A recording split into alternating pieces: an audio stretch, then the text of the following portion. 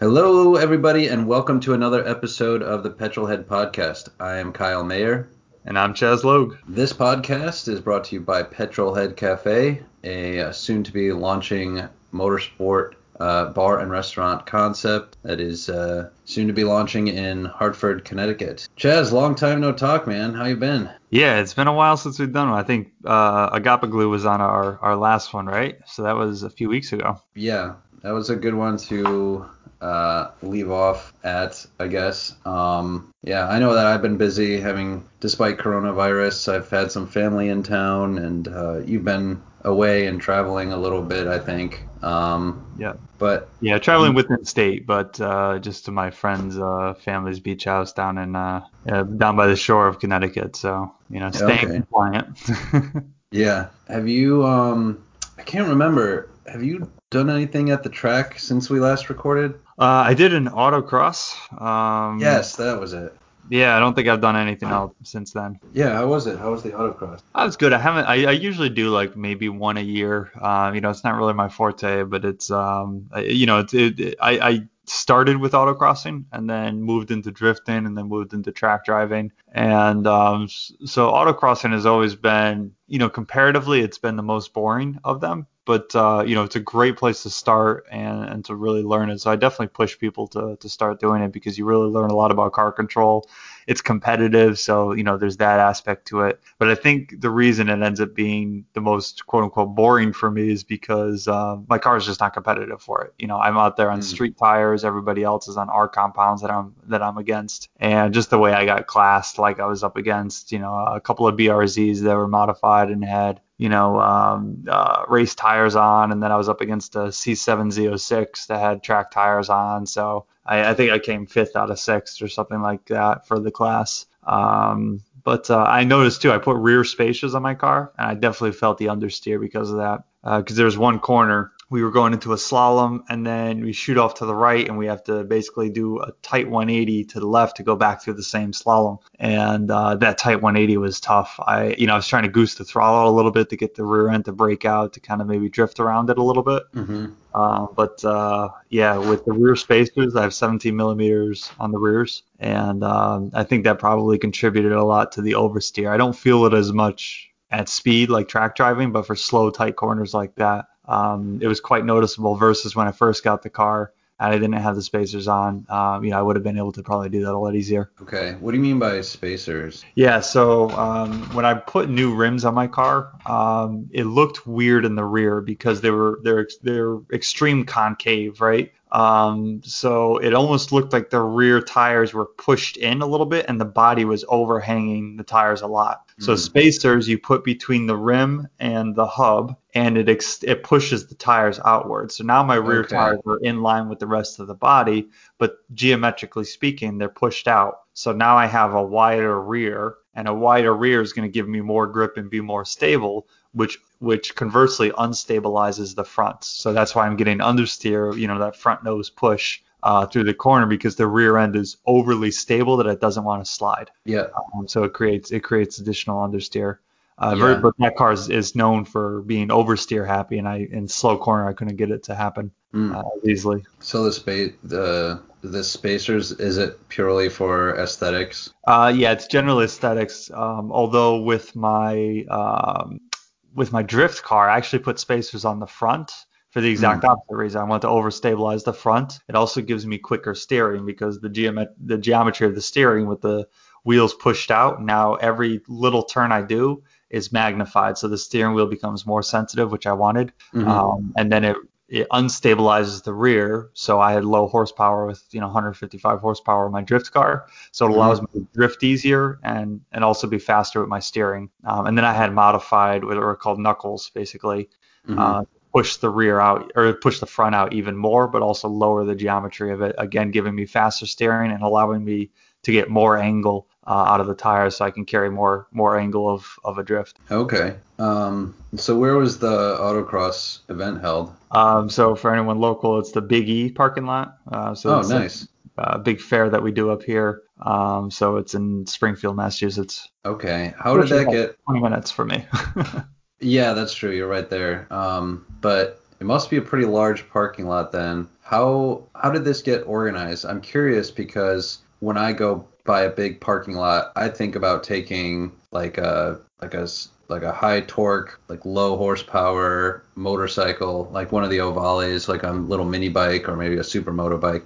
Like I think about ways to do competitive competition that's similar to autocross, but on small motorcycles in a parking lot to make it more accessible to regular folks who don't have a lot of money, or to kids who might be interested but can't really afford the expense or the time to go to some of the bigger kart tracks that are more purpose built for the ovales. Yeah. So I mean, I'm not on the board or anything, but the organization that did this is CART-CT, which stands for Connecticut Autocross and Rally Team. So CART, CN and CT Connecticut.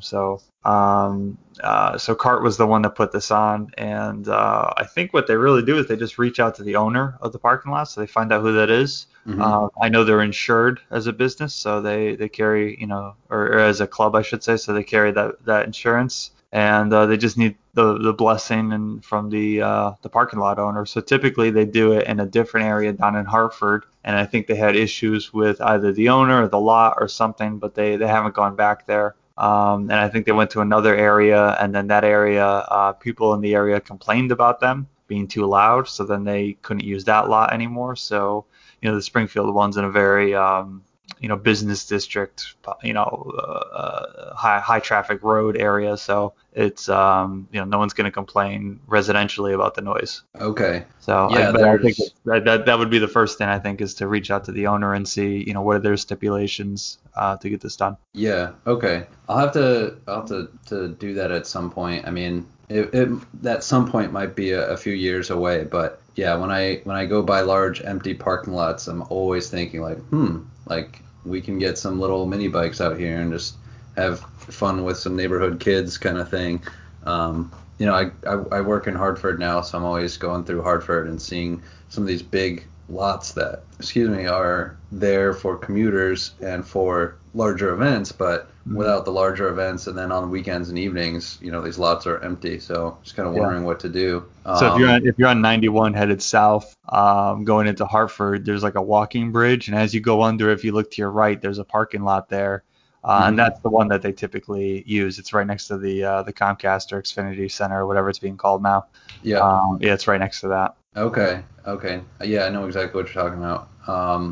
But I don't know. I have mentioned this before, but there is a spot that is near my house it used to be, I think, a car auction place.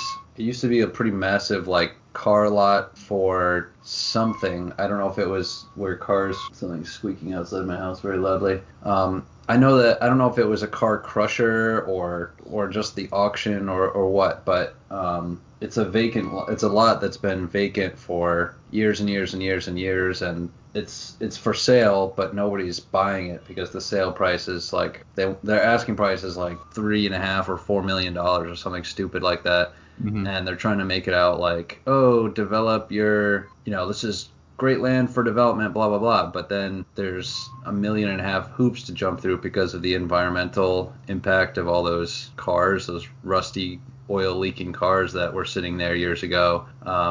And nobody wants to put up with that to develop some kind of housing or like retail business or anything. Nobody wants to develop something like that. So I think it would be a good opportunity for a kart track because nobody would be living there. I don't know that you would have to go through all the environmental regulations if you were going to just lay asphalt down and have a place to store carts and stuff. But it's also right next to the highway, so it's already pretty loud there, and it's just got like a big Walmart plaza across the street and a now empty movie theater. So there's not much in the way of residential stuff going on there. So I don't know. I feel like that's the biggest hurdle to stuff is it's like building an airport somewhere. It's the noise to worry about. Yeah, exactly. I mean, that's the thing for any kind of racetrack around the country, right? Like I know that there was something going on with Lime Rock recently where they're trying to get racing on Sunday and people are arguing about it, and the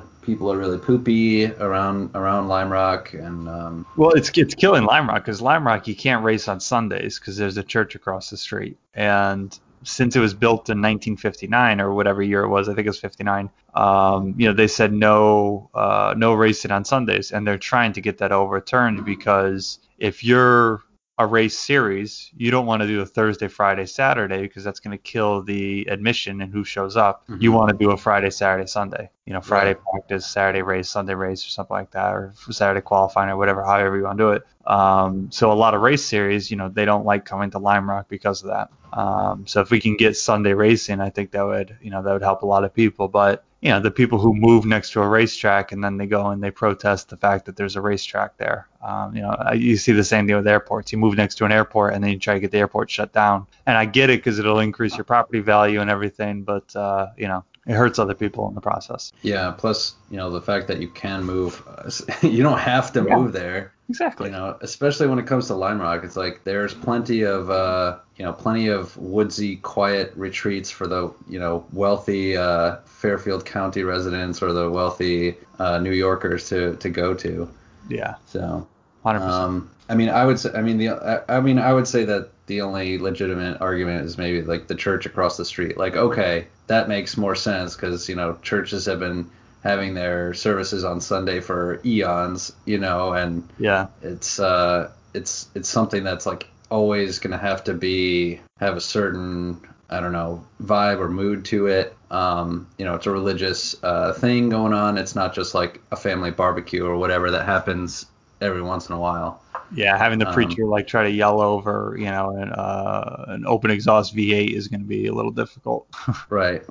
Yeah, hopefully there can be some kind of compromise where they're allowed like 2 or 3 Sundays a year, because I think that would make a big difference. It's like, well, maybe the church could not go somewhere else for their service, but maybe like go do a service project one Sunday morning instead of having their normal service. I've heard of things happening like that, but it's like, okay, there can be some compromise where everybody wins, and Lime Rock really doesn't need that many Sundays to have race days. They just only need like 2 or 3 maybe max. Yeah. And I think the compromise would have to basically be the church giving away what they already have, the right that they have. So that's going to be a tough ask. For a church to show compassion.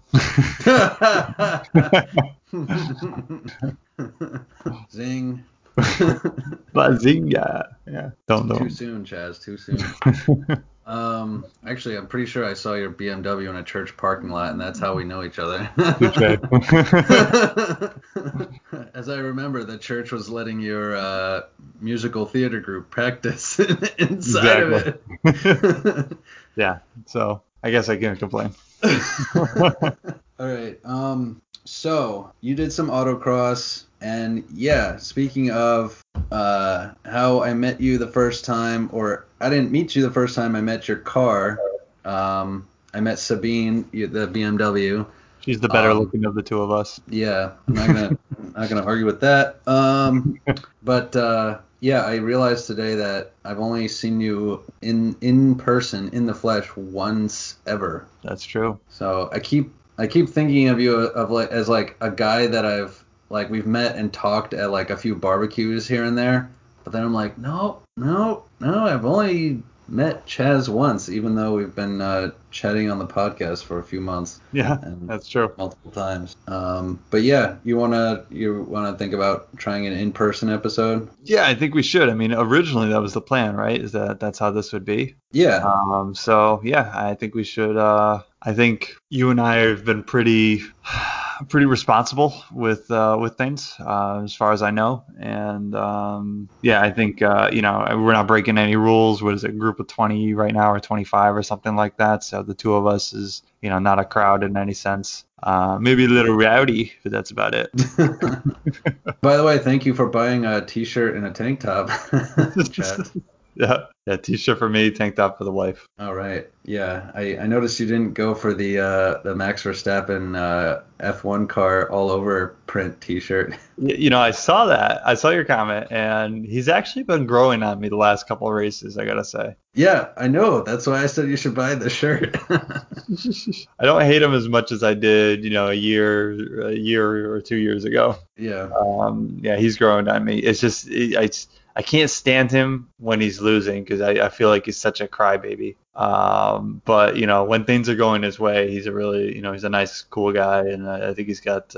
Yeah, he was hilarious, I think, in the last couple of races. If you watched any of that, just with his radio transmissions. Okay, yeah, I'll have to check that out. I haven't really. I need to ask you about F1 actually and what's been going on. But Max Verstappen is always going to be Brat Verstappen to me. Yeah. Do you want to catch us up on the goings on in F1? Because I haven't. The only thing I know is like, oh, Lewis Hamilton won again. Yeah. Yeah. Yeah. So, I mean, some of the big things that were, happening was, Racing Point, right? The pink team. They were, they've been known as the pink Mercedes because they basically copied the 2019 Mercedes car, and they've been killing it. But the issue is because of a rule change in 2020, some of their parts, I think it was like their rear brake duct or something like that, is considered a violation of that because they had the plans for Mercedes. They built Mercedes rear brakes, and then they changed the rule to say, well, you can't, that's now a listed part that you can't buy from another manufacturer. You have to basically invent that part yourself. And then when they were building the car, the FIA said, yeah, everything's fine. And then Renault, protested it. So then they went back and they looked at it again, like, okay, well, you're right. This is an illegal part, but we can't expect you to change it because we can't expect you to unlearn what you've already learned, right? You've learned what the secrets are of this part and why it's been working. So we can't expect you to unlearn that. So they fined them a ton of money. I forget what it was. And they fined them 15 points. It was, or something like that. And which is enough right now to knock them down, I think, below McLaren and below Ferrari. I forget where they are in the standings. But now the other teams protested like, wait, hold on. You said it's an illegal part. They should be disqualified completely. You just slapped them with a penalty on that. Like, that's not cool. So now it's been brought up for a third time, and to see where it's going to go. So because they're protesting that, now I think it goes in front of instead of just the FIA making the decision, it goes like in front of basically judges to decide the fate. Because Racing Point said, no, that's too harsh. You can't punish us for a rule change, and everyone else is saying, well, if it's illegal, then the car should be disqualified completely, not just fined and some points deducted.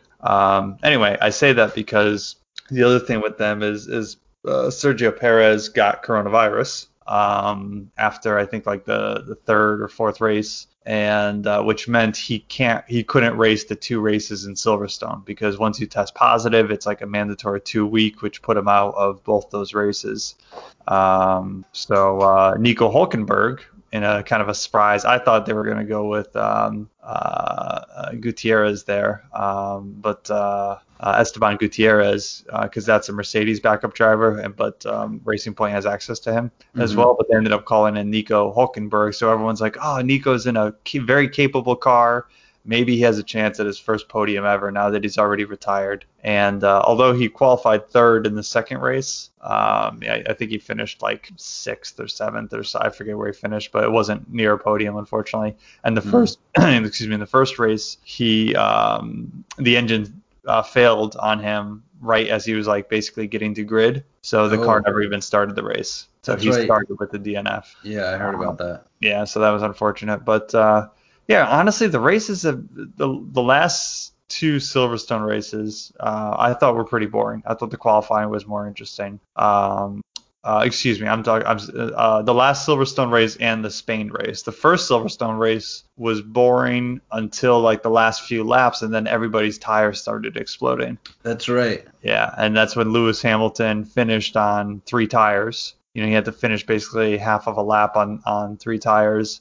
And Max Verstappen was going for fastest lap at the time, which he got, but he's chasing him down trying to get the time. And unfortunately, they pulled Verstappen in to switch him onto fresh tires so that he can go for fastest lap. Had they not done that, he would have won the race because he was only, I think, like 5 seconds behind Hamilton, and a pit stop there costs you, 25 seconds or so. Right. So he would have easily beat Hamilton had they not pulled him in.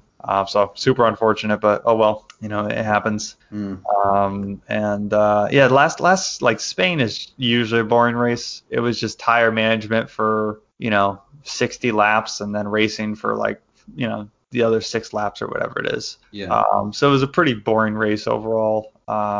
And people kind of ended where you expected them to. I mean, some people had like Sebastian Vettel, I thought had a really good drive, and his radio transmissions were pretty hilarious because Ferrari has always had a bad reputation for their strategists, and they were playing live the radio transmissions where Vettel gets on, he's like, "Okay, guys, gotta let me know what we're gonna do. It's been radio silence here. Am I pushing these tires? What am I doing?" And they're like, "Okay, stand by." And then like 2 laps later, they come back and they're like, "Okay, Vettel, so what do you want to do?" And Vettel comes out like, "Jesus Christ, guys, this is what I just asked you. You got to tell me what to do." Okay. And then he, like, you should go look up the transition. It's hilarious. He's like, basically, how many laps do we have left? Take a look at what the average pace is and what my pace that you think we can do. Okay. And then go and do the math and then tell me the answer. Like he was going through the basics of racing strategy. And then they came back and they're like, "All right, we need you to maintain this. And we think the tires can maintain this and we could do that, so we'll keep you out there. Are you comfortable with that?" He's like, "Yeah, whatever." And then it was just like, you could tell he was like so frustrated. And the heat was crazy that day. And everybody I thought was so like snappy with their engineers. Because I think it was like one of the hottest days ever for F1. Yeah. So it's just people are snapping. Verstappen was like, "Stop worrying about what Mercedes is doing. Just focus on what we're doing." Like he yelled at his engineers over that, which I agreed, and that kind of made me, move more to the Verstappen side. But it's just everyone was so snippy over the radios with their engineers. Yeah. I thought it was funny. But anyway, and Leclerc was the one who spun and not Vettel for once, so that was interesting. But he spun because the engine shut off mid-corner on him and had a failure. Geez. Yeah, so then he comes into pits, takes his belts off because he's thinking he's done, and they're like, no, we're getting you back out there. But again, like I said, it was 100-something degrees, so he was probably like, "Guys, I'm done. Like I'm not even gonna place 10th at this point, or probably even 15th." Right. And so he was getting out. So then they run and they're trying to rebuckle him in, and then after like 10 seconds of that, they're like, "All right, fine, you're done." They pulled him out. So that was like, I kind of felt for Leclerc. I was like, just get him out. Like he's not going to score any points. Might as well just give him a break at this point. Yeah. I was checking out. 5 people would have to crash. Yeah, I was looking up. So a while back, I started following Charles Leclerc on Instagram, and his girlfriend. Like, I was wondering if it was his sister because Charles Leclerc and his girlfriend look a lot alike. Yeah. I mean, I don't know about you, but I always find it a little weird when people are together with people who look like too similar. Yeah, it's a common thing though, Yeah, I know that's what I've heard, but I think I think it's kind of weird. Yeah. I don't know. It's. I don't think I look a thing like my wife, so oh well. Yeah. No. I know. I don't either, but there are people who are together with people with others who look just like them, and it's kind of an odd thing. It's like something Freudian or something. Anywho. So what about the MotoGP world? I think that's probably been a lot more exciting than the F1 world. Yeah, as usual, MotoGP is more exciting on track than Formula One is. I was gonna actually really quick, like one of the things that I think makes MotoGP more exciting. I mean, aside, like, if there were two things that need to be improved or that I could change, if I just pushed a magic button and made Formula One better, number one would be reduce the wheelbase because it's far too big, and Indy cars get plenty of power out of their little like 1.6 liter engines or whatever they're running. They get plenty of power out of them, and the wheelbase is quite small, and they're able to be stable at high speeds as can be shown at Indy Motor Speedway and during the Indianapolis 500, which is coming up this weekend. Yeah. So I think if F1 shortened the wheelbase, and then if they didn't have any tire changes at all, like if it was just a straight up sprint race, maybe 60 laps, 50 laps even, maybe a little shorter, but if Pirelli or whoever made some like really hardcore tires, because my understanding is that the tires are kind of made to degrade essentially, like they're made so that drivers have to pit. Right. I think maybe drivers should pit only if they get like if they absolutely have to, if they get really desperate, because then I think it's a proper race because it's tire management plus there's zero pit strategy, so it's like more up to the driver. Yeah. Yeah, I like pits because it does shake things up a little bit. Hmm. Because the pit strategies, if teams are doing different pit strategies, it could get racers closer to each other. So the reason I say that is if you have a team that's dominating so much and then they just run away like Mercedes. Hmm. So if everyone goes out there and they push, like look at qualifying times where they go out Yep. and they push. Like Yep. the qualifying times are still drastically different from Mercedes to like everybody else. Hmm. And so if you have guys constantly pushing, it's still going to spread the field out. And then I think there's going to be a few people racing here and there. But what pit strategies I think do, and the reason they probably have them is one, I think it's safer to keep switching your tires. Maybe it isn't, maybe it is. I think it shakes it up and it adds another complexity to it because I agree. I mean, trust me, I'm the first one to say I want to watch the drivers do what they do. Hmm. And I hate stuff like Spain, and you see this all the time in Singapore too. And any track where it's hard to pass, it Hmm. becomes tire management. Like hot tracks where it's hard to pass, Monaco, Singapore, I think Baku too, they do this, but it's literally like 50 laps of tire management, and then it's a sprint race at the end. And I agree, I hate that. I hate that they do that. And yeah, I don't know how to do it. I mean, because the qualifying times were like a minute 16, right, by the fastest guys, and then the race times, like the fastest lap was a minute 25 for the longest time. Like that's ridiculous. You're going 9-10 seconds slower than you were in qualifying. So it's. I agree with you. I hate tire management. It's the most boring thing to watch. Hmm. Because when you're on board with like Valtteri Bottas, you're on board with him. We were on board with him in qualifying, and he's flat out during I forget what turn number it is, the fast right-hander there at Spain, where only like a couple of the fastest cars can go flat out. Some of the slower guys have to lift a little bit, but he's flat out in that corner during qualifying. And then you watch the onboard race and he goes through that section and he lifts like woo, like way before, turns in, coasts through it, and then late on the throttle. I'm like, he's going so much slower than he Hmm. could be with that car right now. And it's Right. all because of tire management. And Mm. it's awful. Yeah, I agree with you. I agree with you to an extent. I mean, I like that they changed tires. I just wish that they wouldn't do tire management, but with one comes the other. So Yeah, I think it's worth. See, this is what I feel like Formula One, whoever makes these decisions, FIA, whoever that owns the series, the commercial rights to the series, I don't know that they would go for this, but just one race, like Monaco, just like no pit stops for Monaco. yeah, Like or just any race, or I mean, this year, maybe next year would be a time to do it. Maybe next year they could do it, but if this whole COVID thing is going to keep happening, there's not going to be like spectators at a race or two or whatever, or there's going to be like reduced crowds. It's worth a gamble for them to be like, all right, this isn't our most commercially, usually our most commercially like money making race. Let's just try something interesting and we'll just do no pit stops. Maybe like a year in advance, maybe around now, ask Pirelli to be like, all right, can you engineer some tires that are going to, last 50 laps or whatever, something like that. I mean, because that's how, I mean, MotoGP, I think one of the circuits that's really short, they do like 32 laps, but most of the circuits are going to be between like 23 and 26 laps. yeah, In the MotoGP race, which isn't very much if compared to Formula One, which is like twice that many. I think that's why MotoGP has had to play up the support classes a lot more than Formula One has. It's because on the Grand Prix race day for MotoGP, you got to have that 3 hours of racing, and you get it not just from MotoGP but from Moto2 and Moto3 as well, yeah, and sometimes even Moto E.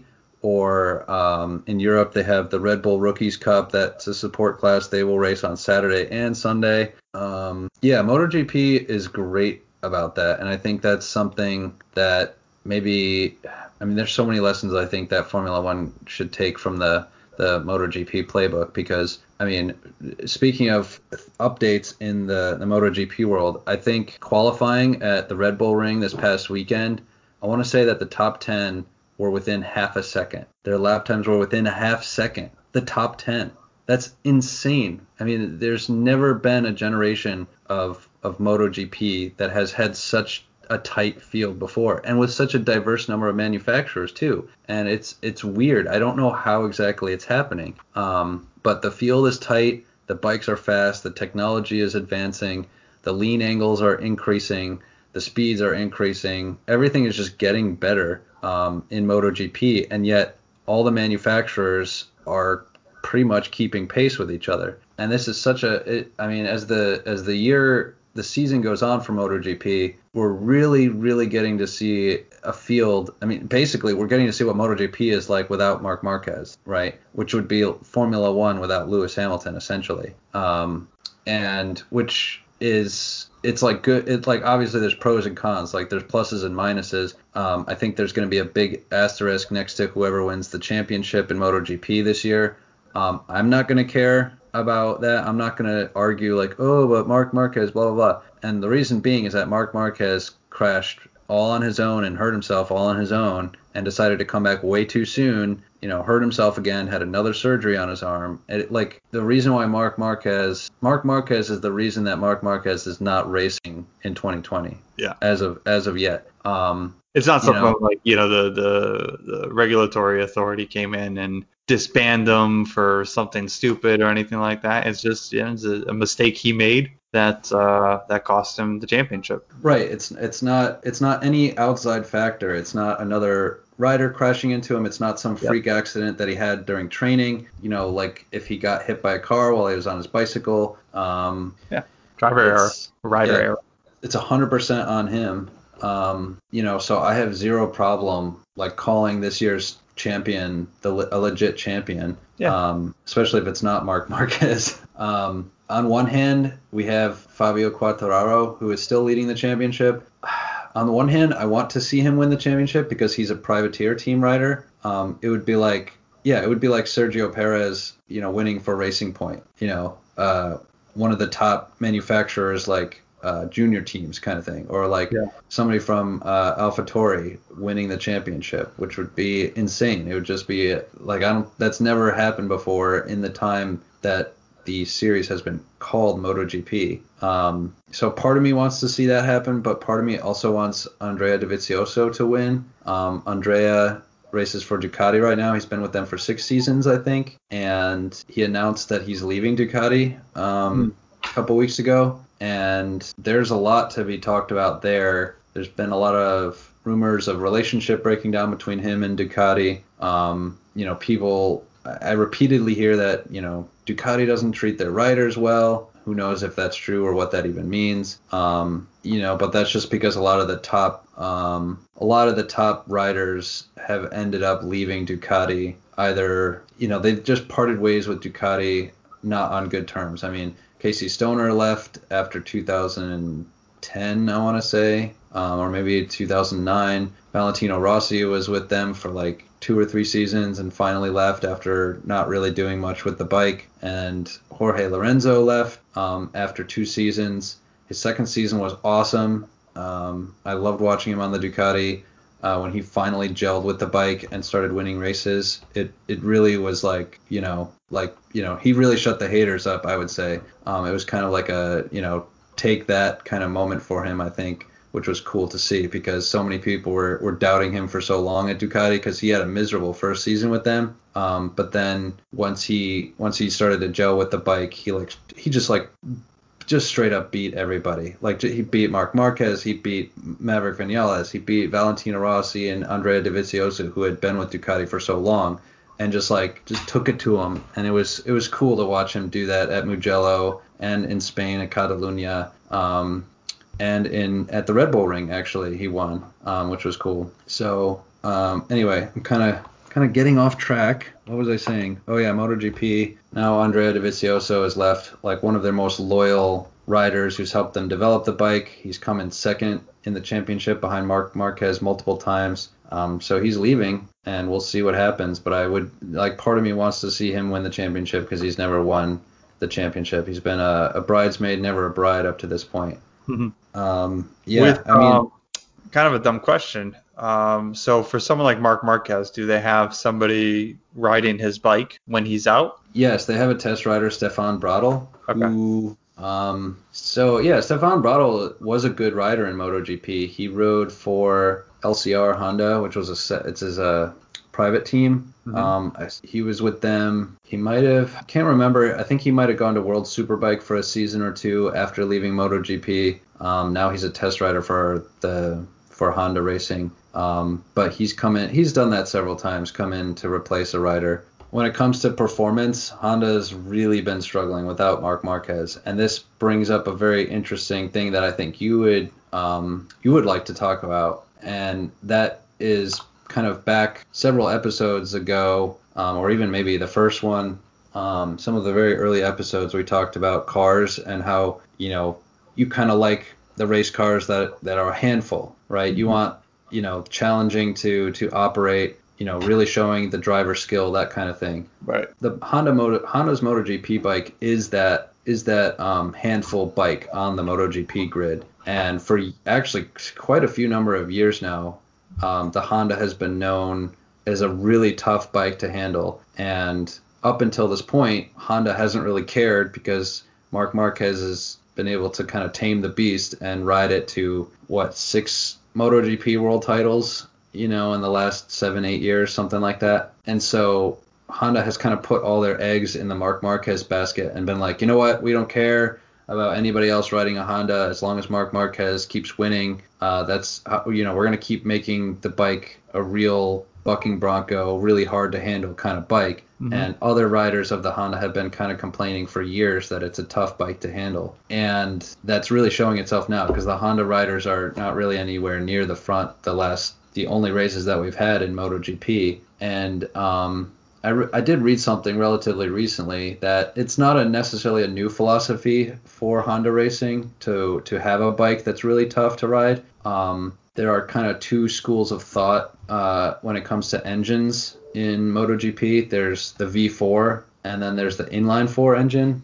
Since all engines need to be 4-cylinder and be about 999 cc displacement, there's the V4 school, just because of the physics, a V4 motorcycle is able to be faster in a straight line. It's able to crank out more horsepower because of the physics of it, but it might end up being harder to handle, whereas an inline 4 is going to not have quite as much horsepower but be a lot easier to handle. And Honda has had for a while the philosophy of the V4, very strongly we'll never do anything but a V4. You can never be as fast with an inline 4. The bike should be hard to handle, and we'll find a rider who can handle it. And so far they've been successful. It does take to really do well on the Honda. There are very few people that have been able to do well with the Honda. Year after year, Casey Stoner, Danny Pedrosa, and Marc Marquez are pretty much the only guys who have really made the Honda work for them. Cal Crutchlow, he's actually won a couple of races as a private. He's on LCR Honda, which is a private team, so he's made the Honda work for him decently, but he plays a pretty big role in development, so the bike is kind of suited for him a little bit more so. What other teams are running a V4? Good question. So Honda, Ducati, Aprilia, and KTM. So there are 6 manufacturers and 4 of them run V4s, whereas Yamaha and Suzuki run inline 4s. Okay. And yeah, this year has been very interesting because so far the Yamahas have been pretty darn quick, both in the races and in qualifying. Maverick Vinales, the factory Yamaha rider, qualified on pole at the Red Bull Ring, which is very surprising because the Red Bull Ring is very much a horsepower track. For sure. It's a lot of long straights and kind of a few flowing long flowing turns, but then a lot of kind of long straight, tight turn, long straight, tight turn, long straight, tight turn.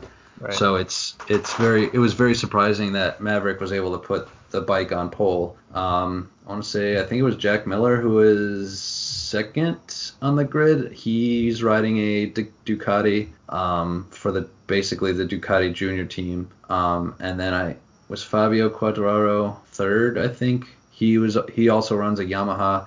So, and of course Fabio is the championship leader right now, right? He's on a privateer Yamaha, and he's won 2 races and done pretty well in the others, if I am not mistaken. I can't remember what he's done after winning the first 2 races. But yeah, it's kind of the fact that the Yamahas did well at the Red Bull Ring. Actually, the Suzukis did really well. I am very surprised and pleased and excited to see what the Suzukis have been doing. Alex Rins, who is probably one of my favorite riders, not probably, he is one of my favorite riders. I always root for him on a Sunday. He led the race for a little while before, unfortunately, crashing out. But yeah, there was a Suzuki on the podium at Red Bull Ring. It was, they say his name is Joan Mir, but I don't know how that is because he's Spanish, and I would think that his name is Juan Mir and not Joan Mir. But yeah, this guy, the other Suzuki rider, they're both pretty young guys, but Joan Mir is a Moto3 world champion, had his rookie season in GP last year.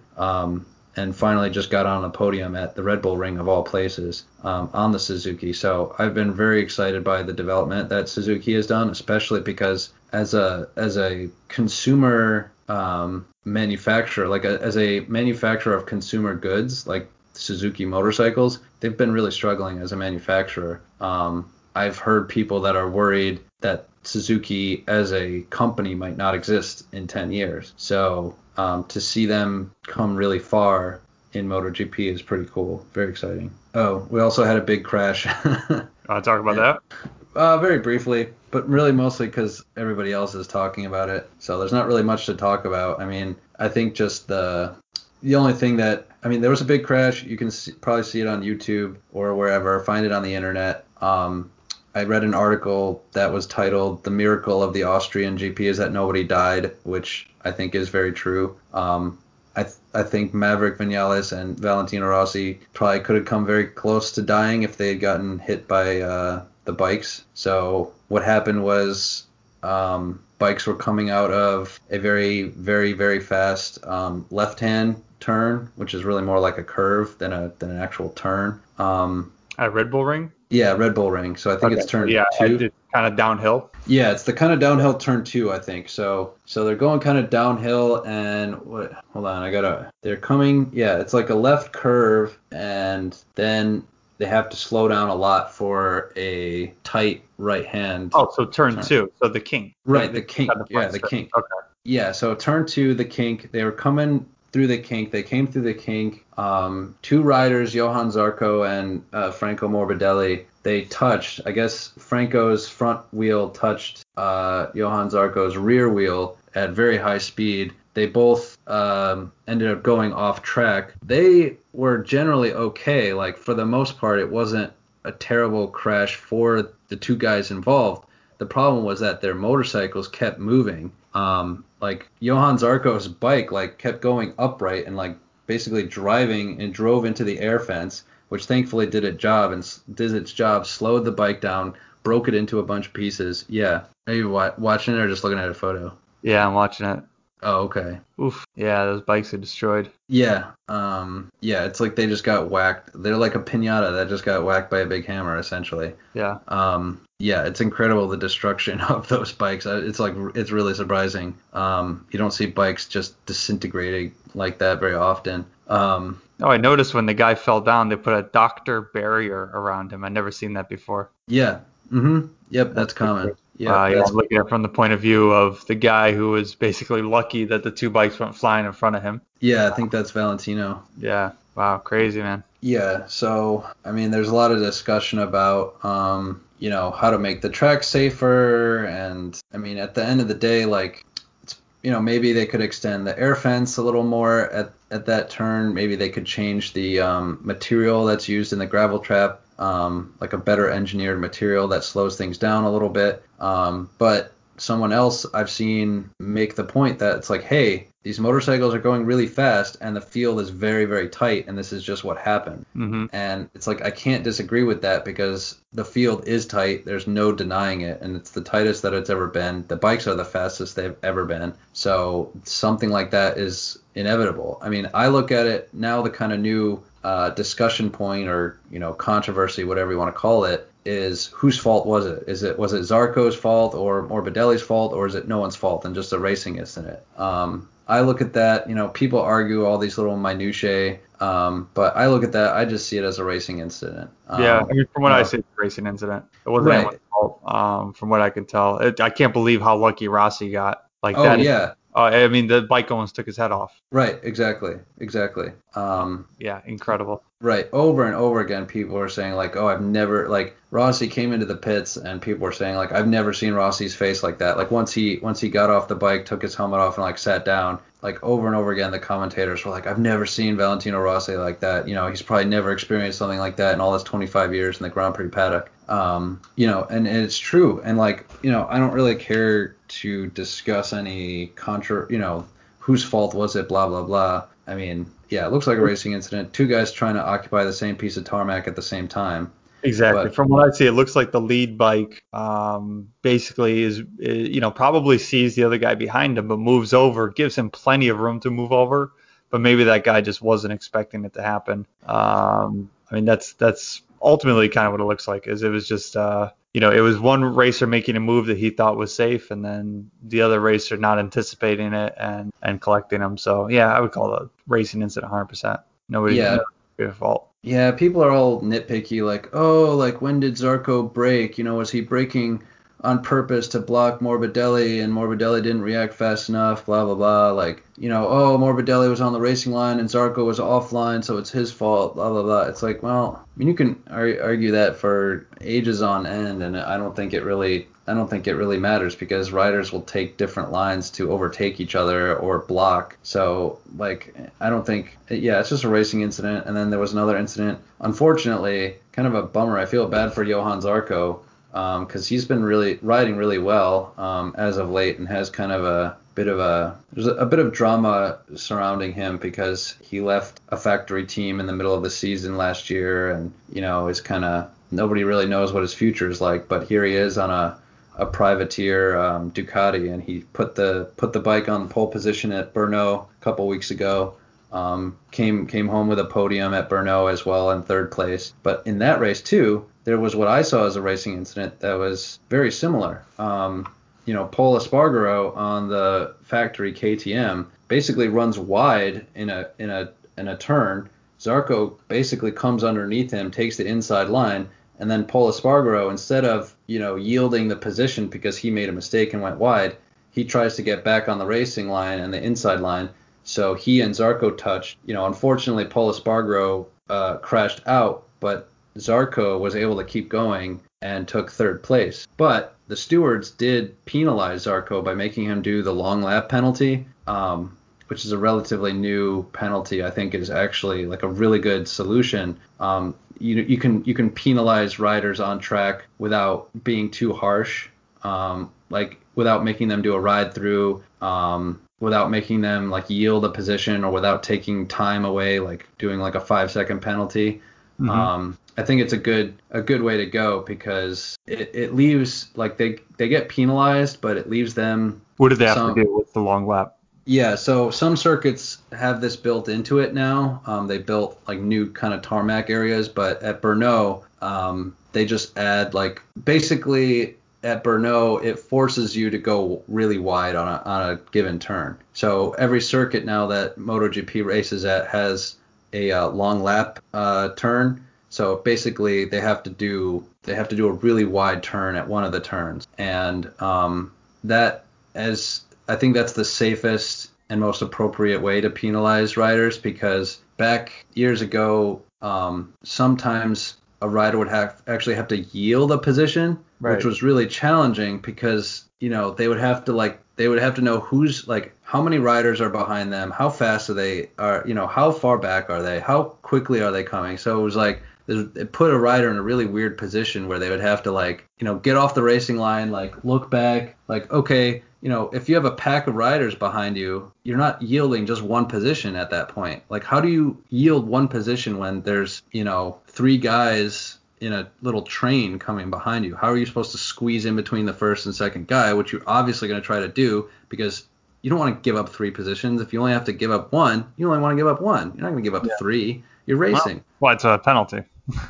Right. So the long lap penalty has been a really good and safe solution. It penalizes the rider. It leaves them a little bit of a choice because they have like 2 or 3 laps to do it once they get the signal that they have to do the long lap. So it kind of leaves it in their hands. And it works. Like it kind of forces them to yield a position, like maybe like they're yielding time essentially, but sometimes it's both time and a position.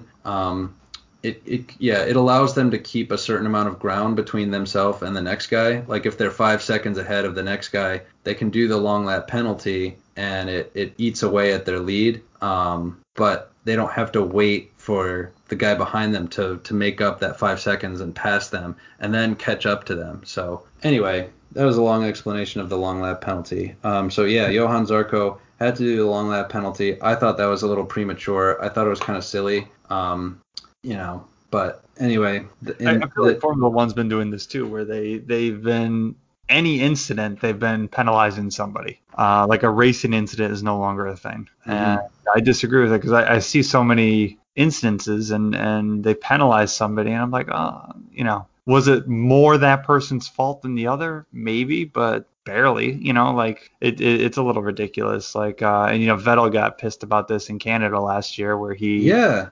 skipped the corner and they say that, or he hopped the corner, was losing control of the car and skidded out into, it was a slight skid, but in front of Hamilton. And, they called it a 5-second penalty because or I think it was Verstappen, or I think it was Hamilton. Yeah, it was Hamilton. Yeah, so he slid in front of Hamilton, and they're like, well, that was a unsafe re-entry or something like that, which is it was kind of bogus. I mean, you're doing everything you can to keep the car under control, and it's just a racing incident. He lost control of the car, he regained control, and that was it. That's all it should have been. Yeah, no, I agree 100%. Yeah. Anyway. Yeah. The crash. Aside from that, I've never seen MotoGP riders so high strung. I mean, it was like right from the get go. It's a high horsepower track. There was a big crash, and I'm sure those guys had some pretty wicked adrenaline going. Because after they red flagged the race, like I mean, Alex Rins crashed out of the lead on a corner, I think turn 4, I want to say. Like he had almost crashed like a couple laps before. Like he had a warning, but he was able to save it. And then a couple laps later, he's crashing out of the lead with like, I don't know, 12 laps to go, maybe 8 laps to go. Like way too soon for him to be taking such risk. So it was kind of weird because he doesn't usually crash like that. He's usually like a very disciplined, very like intelligent, calculating rider. There was that, and then poor Paul Espargaro. His team's, he's on the Red Bull KTM. The Red Bull Ring is the home track both of Red Bull and of KTM. So he's got a lot resting on his shoulders at the team's home race, and he was leading the race before the red flag came out. But then he and Miguel Oliveira, who was on the Tech 3 KTM, which is Tech 3 KTM is kind of like the Red Bull KTM junior team. They run the not AlphaTauri. What's the other one? They run the Toro Rosso color. So the livery color scheme is Toro Rosso basically. For Tech 3 KTM. So Miguel Oliveira and Pol Espargaro, they both ran wide at one turn. They ended up touching and both crashing, and like they were fuming after that. They were just so upset, and I was just like, dang man, like those guys were just, yeah. I've never seen MotoGP riders so high strung as they were at Austria this past weekend. Yeah, well, maybe with Marquez off it, everyone feels like they have a shot at the title. Right, and they're right. They do have a shot at the title. That's the crazy thing. Like they do have a shot at the title. It's absolutely true, and everybody's like really battling for it. Yeah, like I could imagine the same thing in F1 if Mercedes got a penalty and got disqualified for a season. Like everybody would be pulling out all the stops and just basically going ham every freaking race. Ferrari would do everything. McLaren, Racing Point, Renault, all the quote unquote midfields would be gunning for top position. And I think there'd be a lot of rubbing, a lot of swearing, and it would be. I would love that season. I think it would be Oh awesome yeah. if Mercedes got DQ'd for a season. That would be incredible. Right. Yeah. I mean, the I think the most disappointing thing about the MotoGP season is that Petrolhead Cafe does not exist yet, so we can't all, watch it all together and, Hmm. cheer and cry and laugh and commiserate all together as fans in one place. So that's the biggest disappointment for me, at least. Otherwise, it's just this will go down probably as one of the best MotoGP seasons, just because of how strange it is. Yeah, awesome. Yeah, Um, with their DAS system, the dual axis steering in the Mercedes, I really thought that we had a shot at Mercedes getting in a lot of trouble this year and then maybe getting DQ'd. But nope, Mercedes isn't allowed to get into trouble, it seems. Like so they get out of everything, and it's always the other guys who get in trouble. in F1, teams and cars can get DQ'd for an entire season. Well, I think so. I can't Okay. think, I'm trying to think of a time it's happened, and nothing comes to mind. If it But yeah, I mean that's the thing with Racing Point. That's what they're saying is Racing Point should be disqualified for their car. Usually it's them trying to bend the rules, and then they say, okay, well we'll let it slide this time, but not next time.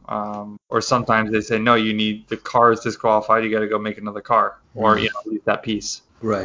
So you've seen that with other things like where was it the X-wings? I mean all the like crazy innovation stuff. If you look on YouTube, there's all these Right. videos. Oh. And yeah. So I think that they ended up getting that they were deemed unsafe and they had to be removed. So that's an easy fix. But Yeah. something like the DAS, probably an easy fix. You just go back to the 2019 steering wheel and maybe modify it and put it in. I don't know. What do I know about manufacturing cars? But yeah. Yeah. Well, yeah, that's all I got, I think, for MotoGP. They race at Austria again for the polystyrene Grand Prix. Oh, wait, no, the Styrian Grand Prix. Just like Formula One did. Yeah, doubleheader. Yeah, Um, we're headed to. They're not doing a doubleheader in Spain. I can't remember where they're going next. Is it Russia? I think we're in Russia. Well, we have the Indy coming up, so that's all I care about this weekend. yeah. Oh, we're in Spa. Nice. That's like my All favorite. right. Yeah, Spa's great. Yeah, so not this weekend, but next weekend we'll be in Spa, and then it's a doubleheader in. Well, it's two races in Italy, but different tracks. Oh, yeah. You know what? Yeah, man, we got to get together and maybe watch some racing because I really want to see F1 at Mugello because MotoGP races there. Right. Um, I, Monza's, f- I Monza's usually a pretty good race too. But yeah, Mugello. Yeah, I'm not too familiar with the track, so it's gonna be fun to see. Yeah, I know it's a workout for the GP guys. It's a good track. It looks super Um, curvy, so yeah, I'll. It's probably not going to be great for F1 because there's probably not as much passing opportunities for the cars because of their long wheelbases. true, But true. Yeah, yeah, no, yeah, it'll be interesting to see. yeah. No, overtaking. Actually, on the front straight is really long, and the first turn is very long as well. So I can imagine there might be a lot of DRS action going on the front straight, and a lot of overtaking attempts on turn one, especially on guys with fresh tires versus old tires. Hmm. I guarantee that's going to happen. The guys with fresh tires are going to go, DRS for the overtake on the front straight and then try to pass around the outside. Like Yeah, that's very, very, very likely to happen at Mugello. typical Albon move. I feel like Albon always passes on the outside. Yeah. Like every single thing he does is an outside pass. But yeah, awesome. So I'm looking at the circuit right now. Yeah, I guess it is enough short shoots. It looks very curvy, but I don't have much of a reference. I mean, that looks like that turn 9, the long sweeping right-hander there. I can't tell how wide that is from these pictures, but if it's wide enough to go, two cars plus some room, that might be a fun corner. Yeah. I only see maybe one DRS zone though. Oh yeah. I mean, I'm looking the front straight would be DRS. There's a little bit of a kink, but it's still flat out, and I don't think it matters. Because usually if there's too big of a kink, they won't DRS it because if you're not braking for the corner, then the brakes are what deactivate the DRS. So you see Hmm. this in Japan. Okay. They have the kind of the last straight before the chicane onto the front straight. They don't DRS it because you do that kink flat out in an F1 car Okay. without having your rear wing. That's very dangerous to do. Right. because you're not braking, so then it's like, well, do I brake and get the DRS so I can make the corner, or do I keep my foot down so I can finish the pass? And that's not a decision you should be making at 200 plus miles an hour. So they just don't allow DRS there. So that's why I'm looking at that turn, zero point 0.5, if you will, if that's a big enough kink or not. Because if I'm wondering where DRS would be, maybe between 3 and 4 if that's long enough, or between 11 and 12 if that's long enough. Okay. Yeah, I don't know. Could be. It's a pretty big circuit, so there would be at least like 2 or 3 DRS zones, I think. Okay. Yeah, actually, when I look at aerial shots, it looks a lot bigger than just looking at a track map. So yeah, I think between 3 and 4 that should easily be a DRS zone, and then maybe 11 and 12. Okay. Yeah. Cool. So we got Indy 500 coming up this weekend. And then yeah, I Spa got weekend after. Yeah. You know what is not going to happen? IMSA weekend at Lime Rock. I'm so disappointed. I was really looking forward to it. Like, usually it's in July when it's pretty sweltering hot, but like, early to mid-September would be just perfect weather usually. They were going to have the Porsche GT3 Cup there. And to see our dude Riley Dickinson, the first racer to follow Petrolhead Cafe on Instagram. So shout out to Riley. And yeah, I was gonna try to set up the booth for the race day, and it was just gonna be a good weekend, I think, because of the weather and the Porsche Cup, and I was gonna do my pop up Petrolhead Cafe barbecue booth thing, but unfortunately due to quarantine requirements, I decided not to do it. Yeah, it's unfortunate. Should we talk about Ford v Ferrari for a second? It depends on how you want to edit this, because we're already at like an hour 15 here. I know. I was just gonna say it was a good movie. Yeah. Yep. It's good.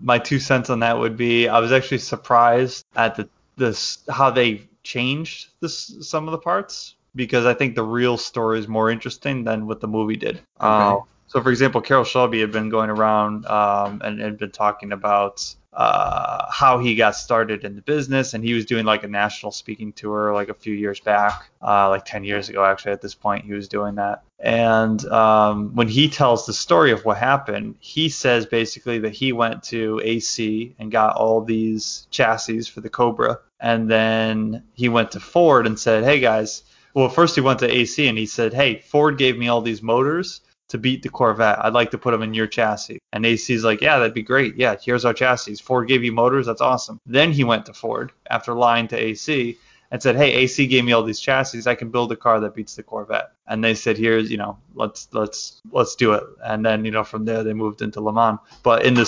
story, it's Lee Iacola's idea, and he goes to Carroll Shelby with a blank check and says, here, build us a car that can beat Corvette, which is not really how it happened. So it was weird. I think that the real story of Carroll Shelby lying to this company about having these Ford motors, and when he'd never even talked to Ford yet, I think is way more interesting. And it's public at this point. It's not like it's hidden information. Carroll Shelby, he's got nothing to hide at this point. At that point. I was going to say, Yeah. Carroll Shelby dead? He's passed away. Point. Yeah. Okay. When did he die? I don't know. It was within the last decade. Okay. Carroll Shelby, let's see. Died 2012. Okay. So, all right, take that box. What's going to be our next Watch It With Us? It's your turn. I don't know. Motorcycle. Should we have a Watch It With Us? What do you think? With all the racing, should we have it? I agree. Maybe let's save that for a winter activity. There's too much racing going on right now. I don't have time to watch racing when I'm watching racing. Yeah, exactly. And I think, I'm going to try to get more interviews and stuff. Lee Diffie, if you're listening, we'd love to interview you. Mostly because you're a local guy. You live in Connecticut for some reason. I don't know why, but I want to know why. Yeah, I don't think I have any connections on the Lee Diffie front. Hey, I know one guy who knows a guy who's friends with him, and that's about it. Hey, that's like what, 3 degrees of separation? Yeah, exactly. Okay, hey, we can. I don't think that's a big obstacle to overcome. Yeah. After the Indy 500, or maybe, who knows? Maybe he won't be busy during the winter time. because there's no IndyCar over the winter. Yeah. But yeah, there's actually I'm gonna try to get an interview with the founders of Bison Custom Motorcycle Leathers. Okay. It's this really new company. I think this guy is nuts to me, in my mind. It's this new company that makes custom racing leathers or track leathers for motorcyclists, and they offer it at a competitive price, but the way that they're doing it is just insane, I think, because they're marketing basically by touring the country, going to track days and motorcycle racing events, and it's just like this guy and his wife and their 2 kids, and they're just in this motorhome marketing their leathers, and some racers are wearing them, but that's just nuts to me. That's like what a way to do your life. I mean, I can imagine if like right from the get-go you and your family are like very nomadic and that's just how you live, but for both parents to leave stable jobs, like sell your house, like get this motorhome and start marketing these, racing leathers of all things. Like It's not even like a high volume consumer product, right? It's super niche. I'm just so curious about it and want to know how they're doing. Awesome. So someone actually just came to mind while you were talking here, and that's my buddy Mike. He also works for Liqui Moly, and he races their Volkswagen. Oh yeah, Mike Hertzen. Yeah. So he's someone we can get on. I'm good friends with him, his brother, his dad, his mom. Okay. So I can probably talk to him. All right. Yeah, let's do it. Learn about the TCR series. Yeah, for sure. Yeah, he won it last year, right? Mm-hmm. Yeah, that's pretty cool. I'm curious. I'm blanking on his co-driver's name. I don't know why. Nick. I can't think of it. It's bothering me. Does it start with an F, his last name? Nick? No, I can't even. It's on my tongue. I don't even know. Yeah. Okay, cool. Yeah, that about does it. You'll be watching the Indy 500 this weekend? So I'm actually gonna have to rewatch it during the week because I'm gonna be away on Sunday. Oh, that's right. You have a wedding or something, right? No, that's next week. Okay. But, helping a friend move, and I'll probably end up missing most of the race. So I'm just gonna wait for Monday and watch it fresh. Okay, cool. All right, everyone. That about does it for this episode of the Petrolhead Podcast. I just want to let you all know that we are having a special on the Petrolhead Cafe website and the online shop this week to celebrate Connecticut's tax-free week on clothing. We are also adding free shipping for those of you who purchase, for anyone who purchases merchandise on the website at petrolheadcafe.com/shop. That's petrolheadcafe.com/shop. We've added a few new things. We've got a vintage style logo that we're running now on our merchandise, a few all over t-shirts. I think I'm going to get one of those myself pretty soon. A nice one with a vintage Porsche on it.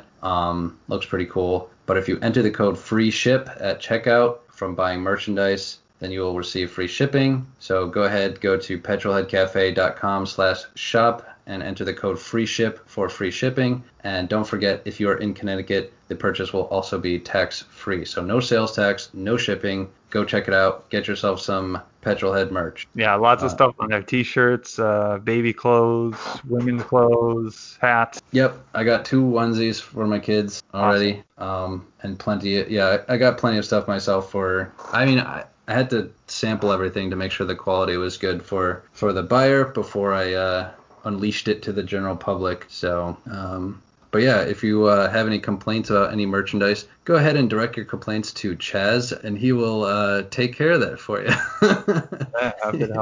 He'll set you up. He'll set you up with a refund. Thanks for listening, everybody. Until next time, I'm Kyle Mayer. And I'm Chazz Logue saying speed safely.